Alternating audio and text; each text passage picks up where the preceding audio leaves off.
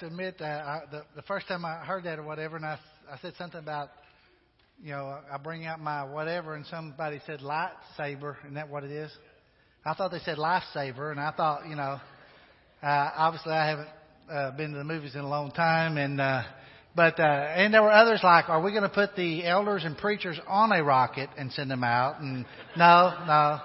Now Trent, he was so excited he would ride one, right? I mean, he was fired up. When we talk about relaunch for WFR, what we're talking about is a time where we've asked our staff and our elders have prayed about what we want to accomplish this new year. And we said, look, let's look at every ministry. We need to look at every one of them, take and relook at it and relaunch it. There needs to be a time where we look and say, all right, does this help the greatest commandment be fulfilled? And does it help the Great Commission be fulfilled? Because what we're all about is we want to fulfill the Great Commission in the spirit of the greatest command. We want to get the good news out to people, and we always want to have underneath that the right heart about loving God and loving other people. Now, as we do that, that means everybody's important. So we need to connect people to God, and we need to connect people to one another, and then we need to be connecting to the world out around us, right? Matter of fact, you have received in the mail a form or a little survey with a letter like this that reminds you to put information down, because we want to figure out how to use everybody's gifts in a profitable way for the kingdom. And a part of this is we need everybody. There's that temptation sometimes, if somebody's a little bit gripey or grumpy to say, oh man, I wish they wasn't here. No, I want everybody to be here, just with a positive attitude, and us grow them up to be effective for the Lord. Everybody in the body is important. Now, if you're a member of this church and you have not received a letter and a form to fill out, we're just going to take the time right now for you to raise your hand. And we got guys in the back. Guys, who has those forms? Bring them around. Here they go. Good job, guys. The young people are on the ball. Keep your hand raised up. We won't think anything bad about you. Raise your hand. And now look, as they're handing these out to you, I go ahead and give you permission during my sermon. You can fill this out. Now, don't act like that's new news. Some of you are out there coloring in the A's and the O's on the bulletin, and yeah. I know what you do. I pick up those old bulletins out there. They got a hangman plate on them and a few other things, right? It's okay. Fill those out, and then once you fill them out, look, we even got a picture of our basket in the back. We'll walk through those doors. There's a place to put them. Jeremy and those guys are going to collect those, and we're going to figure out how to connect you and your talents to be used in this body. We want to be about the business of loving God, of loving others, and of sharing Jesus. And I could think of nowhere else, no better place to start than by improving our looks. Look around you and think to yourself, do we need to improve our looks? Be careful. How many of you looked in a mirror today? All right. The rest of us should have, I guess. Improving your looks is kind of a difficult task. Sometimes you can't do a lot with what, God gave you, right? I understand that. I mean, when I was a kid, little, and we were walking up, taking sled rides on this ice and snow, and we were walking up a hill. My old buddy Otis, he grabs my arm and pulls me to the side as he's falling down. I throw the sled out of the way and I fall, and the first thing that hits the ice is my nose. And it just snaps, and you know how your eyes all water up, and you got it, And so I go to the doctor, old Doc Baltz back there, and I said, what can you do about that? He said, well, after the swelling goes down where we can see, we'll take a little rubber hammer and re-break that and set it. And I said, it's okay, Doc. I can live with this, which is why it's crooked now, as you'll see. Now, every time you see me now, you'll notice that. But it is kind of, I'm kind of like Carl on that, though. It's the biggest hypocrite you'll ever meet. To have something this big and it not work, you know what I'm saying? It looks good, but it just doesn't do the job. Well, we got to look at how do we improve our looks. So how do really we improve our looks? We have to look at the greatest command first. Let's look at it. Matthew 22. Now, I want you to turn in your Bibles there, not just read the screen, because we're going to deal with a whole lot other parts of this chapter than just this what's on the screen. Jesus replied, love the Lord your God with all your heart, with all your soul, with all your mind. This is the first and greatest commandment. And the second is like it, love your neighbor as yourself. All the law and the prophets hang on these two. There's a context to this verse. We're all familiar with the verse. But I want you to back up in the chapter. In the verse 15, Jesus is being aimed at by the Pharisees to try to trap him or trick him. They're already against him. They're already wanting him dead. Got it? And so there's this adversary feeling going on, and if they're coming to him, so the first thing they try to do is they try to trick him up politically.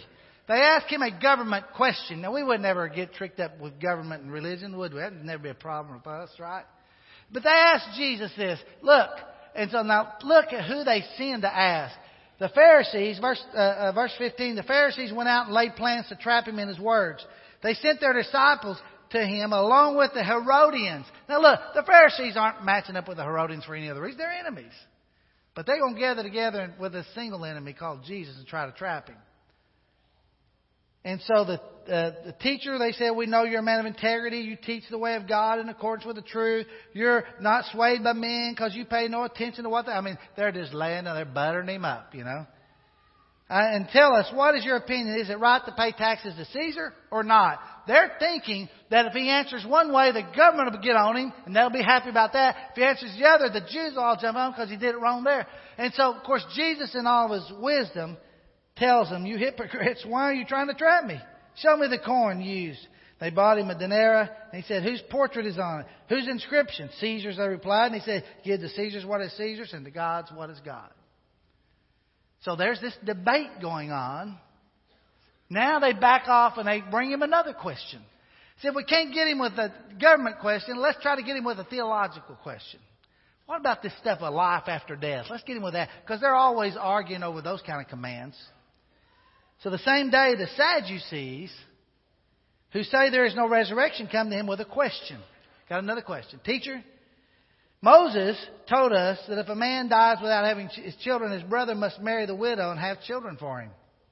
Now there were 7 brothers among us. The first one married and died, and since he had no children, he left his wife to his brother.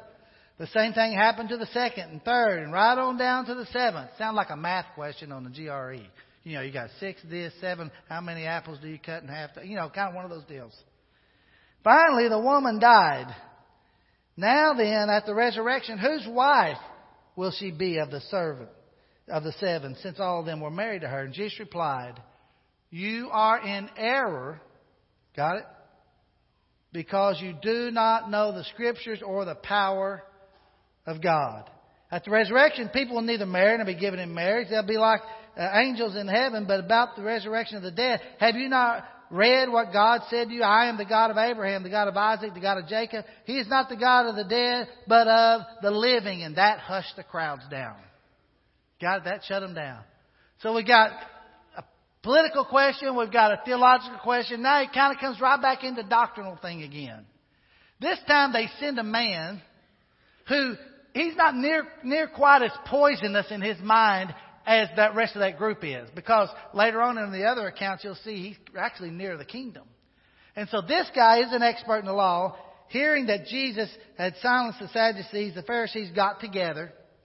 One of them, an expert in the law, tested him with this question. Teacher, which is the greatest commandment in the law? Now Jesus answers brilliantly because, now listen, get this. Their hero in history is Moses.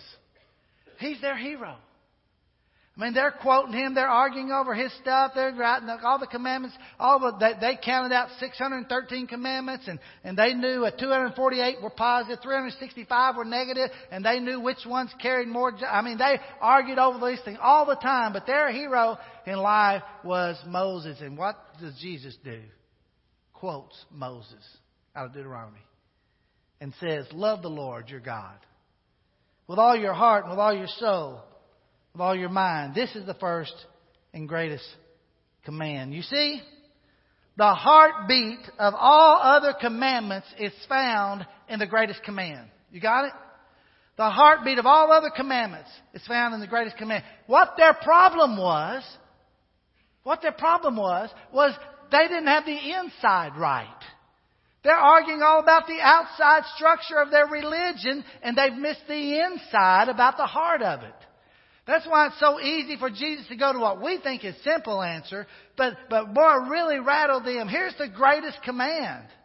Because every other command hangs on the hooks of these two. Now look,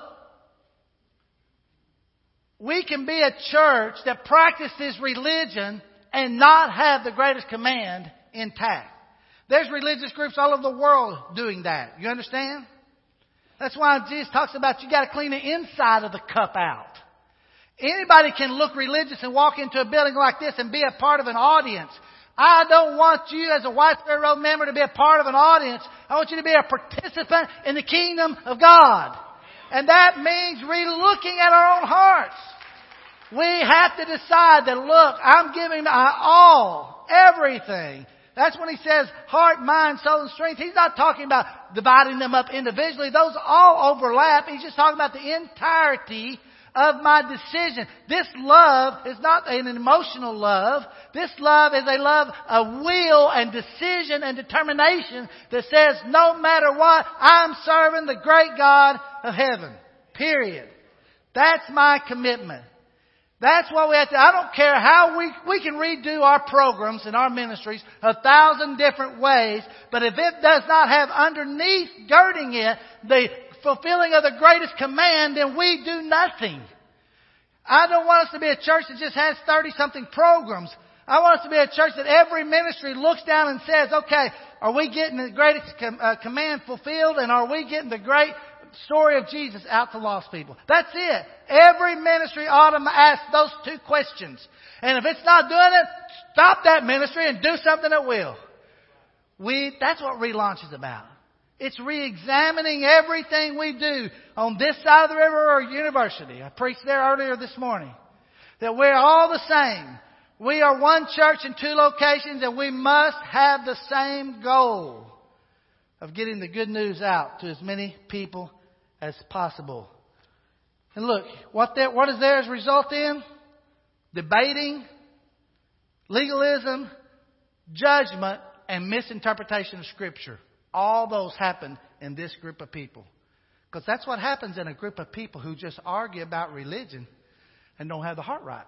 You see it every time. We cannot afford to be those kind of people. Got it? The structure of this church, how we do church and what we do and the order we do it in, is not what gives us heart. If changing something in how we do church upsets you, then I challenge you. Your stability is in the wrong thing. Your stability is in the structure, not the Savior. And I want to get your stability in the Savior, so that you're not uncomfortable every time something different happens around our church. See? Because we need you. We need you on board. We need your talents. We need your abilities. We're a talented group of people. We want to be used for God in the most valuable way we can. So what does it take? Well, we have to take a look at God. 1 John 4 says this is love. Not that we love God, but that He loved us and sent His Son as an atoning sacrifice for our sins. You see, until we get a right view of God, we're going to have a problem loving Him with all of our heart. While I was yet a sinner, remember what Paul said in Romans? While we were yet sinners, Christ died for the ungodly. So I need to get a look at God that says, look what God did. God died for me when I was saying that cuss word, when I was fornicating, when I was drunk, when I was in the middle of my sin. God still looked down and loved me enough to send Jesus to die for me. That's what He says. That's how much God loves us. When Jesus came to this earth, born of that memory, we just celebrated this Christmas. The incarnation, Philippians chapter 2, He became a man. He did not count equality of God something to hang on to or to be grasped, but He gave that up and became a man. Later on, Paul says, there's one mediator between God and man, the man, Christ Jesus. And one day, the man, Christ Jesus, is going to burst through the clouds and come back again, and whatever body He has, 1 John says, we're going to have the same kind of body. Do you understand? When He came down, something changed for eternity. So I'm sitting there studying the Bible with a guy in New Orleans. Years ago, Bill, this was a campaign you preached down there, and Bill let me preach the first sermon of it because he couldn't be there. And of course, he gave me everything to preach, which was good. I'm still open to that, brother. Anytime, just keep sending those sermons.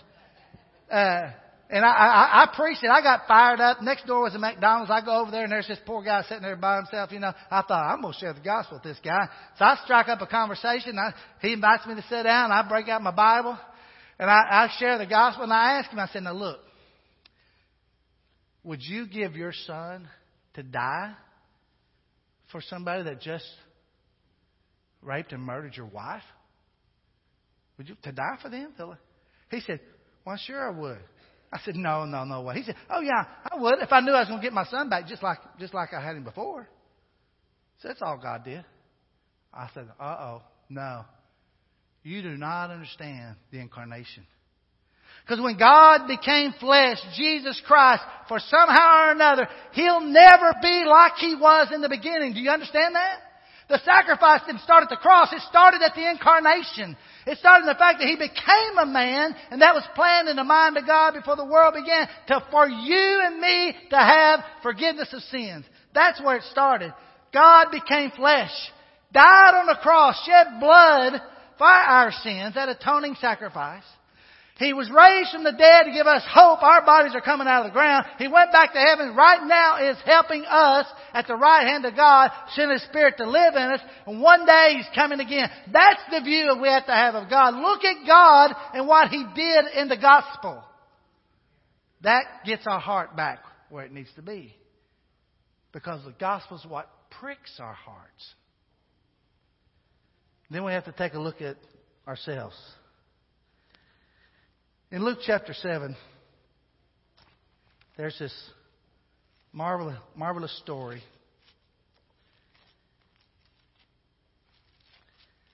of a woman who's sinful who comes to meet Jesus. Verse 36. Now, one of the Pharisees invited Jesus to have dinner with him. So he went to the Pharisee's house, and he reclined at the table. And a woman who had lived a sinful life in that town learned that Jesus was sitting at the Pharisee's house. And she brought an alabaster jar of perfume. And as she stood behind him, his feet, weeping, she began to wet his feet and with her tears. Then she wiped them with her hair, kissed them, and poured perfume on them. When the Pharisee who had invited him in saw this, he said to himself, "This man were probably, he knows touching him, and what kind of a woman she is, that she's a sinner." And Jesus tells him a story about a man who owed much and owed little, and which one's forgiven. And you know the end of that. He says, "Do you see this woman?" Verse 44, "I came into your house. You did not give me any water for my feet, but she wet my feet with her tears and wiped them with her hair. You did not give me a kiss, but this woman from the time I entered has not stopped kissing my feet. You did not put oil on my head, but she has poured perfume on my feet. Therefore I tell you, her many sins have been forgiven, for she loved much. But he who has been forgiven little loves little." Then he said to her, "Your sins are forgiven."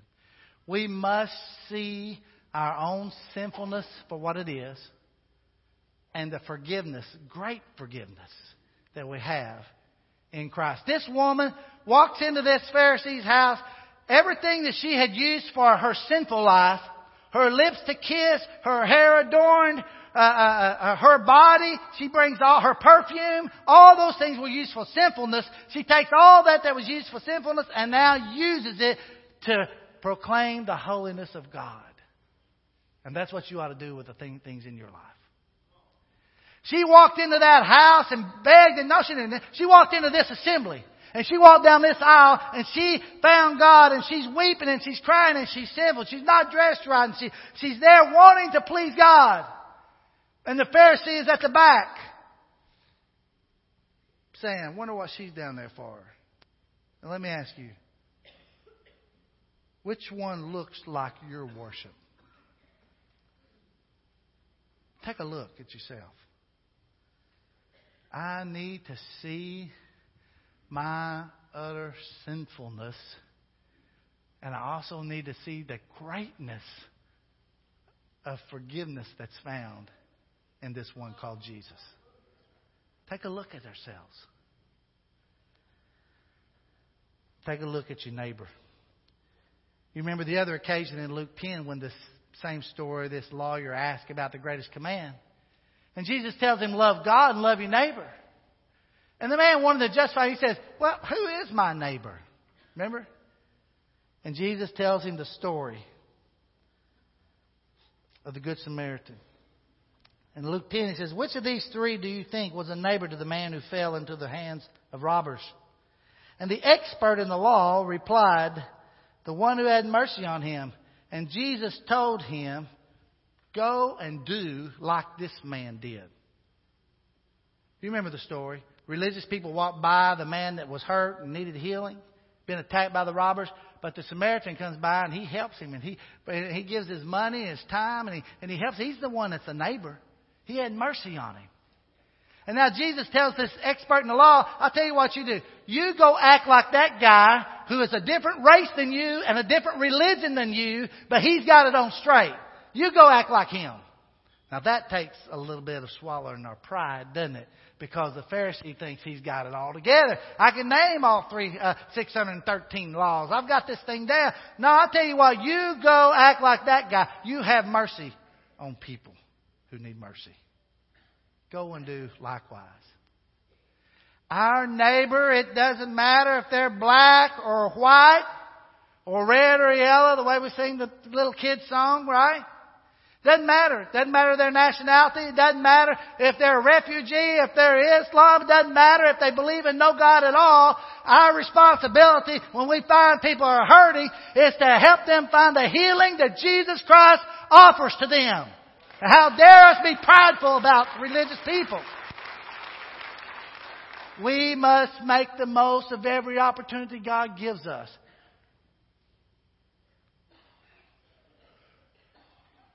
Maybe the only reason God sometimes sends them to us is because we won't go ourselves. We must be a people who look to our neighbors and have mercy on them. Show them where they can have the forgiveness of sins. Practicing religion without loving God leads to debating, legalism, judgment, pride, and misinterpretation of Scripture. Practicing religion with the love of God leads to life, kingdom, and forgiveness. Where do you want to be?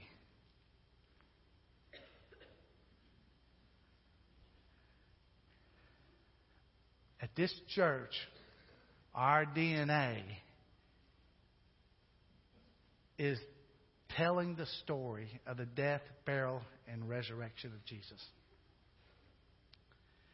It must remain always our DNA. Nothing can knock us off that goal. Nothing. And we need each other to accomplish this. And so I don't want you sitting out on the edge, griping and complaining about the church.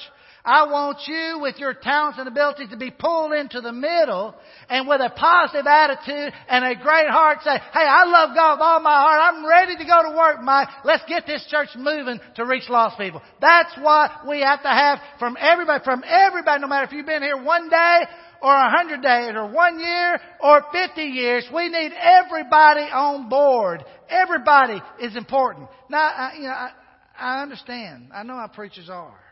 You get this idea, sometimes you hear somebody gripe and complain for long enough, you're like, well, we used to be better off without them. No, we wouldn't.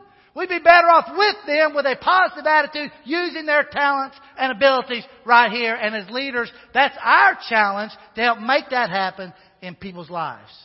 We have to stay positive about the gospel and who we are and what we're trying to accomplish. And we have to stay positive about sharing the good news of Jesus and seeing what we already saw today, several baptisms. People who make up their mind, they're giving God everything. And we need to wrap our arms around them and walk that journey with them. We need discipleship, not religious form. Religious form will not mature people. Discipleship will. And we want to mature people to look like Christ and to pass it down to the next generation. That's what we're about. You on board? Let's relaunch. Let's make sure before we relaunch any ministry, we relaunch our own hearts with a commitment to the greatest command. Lord, I love you. Thank you. Thank you for your word that challenges us. Thank you for this church family, Father, that honors you. Thank you for the good news that's changed our lives. In Jesus' name, amen. If you have a need today to be baptized or come to the Lord, do so while we stand and sing.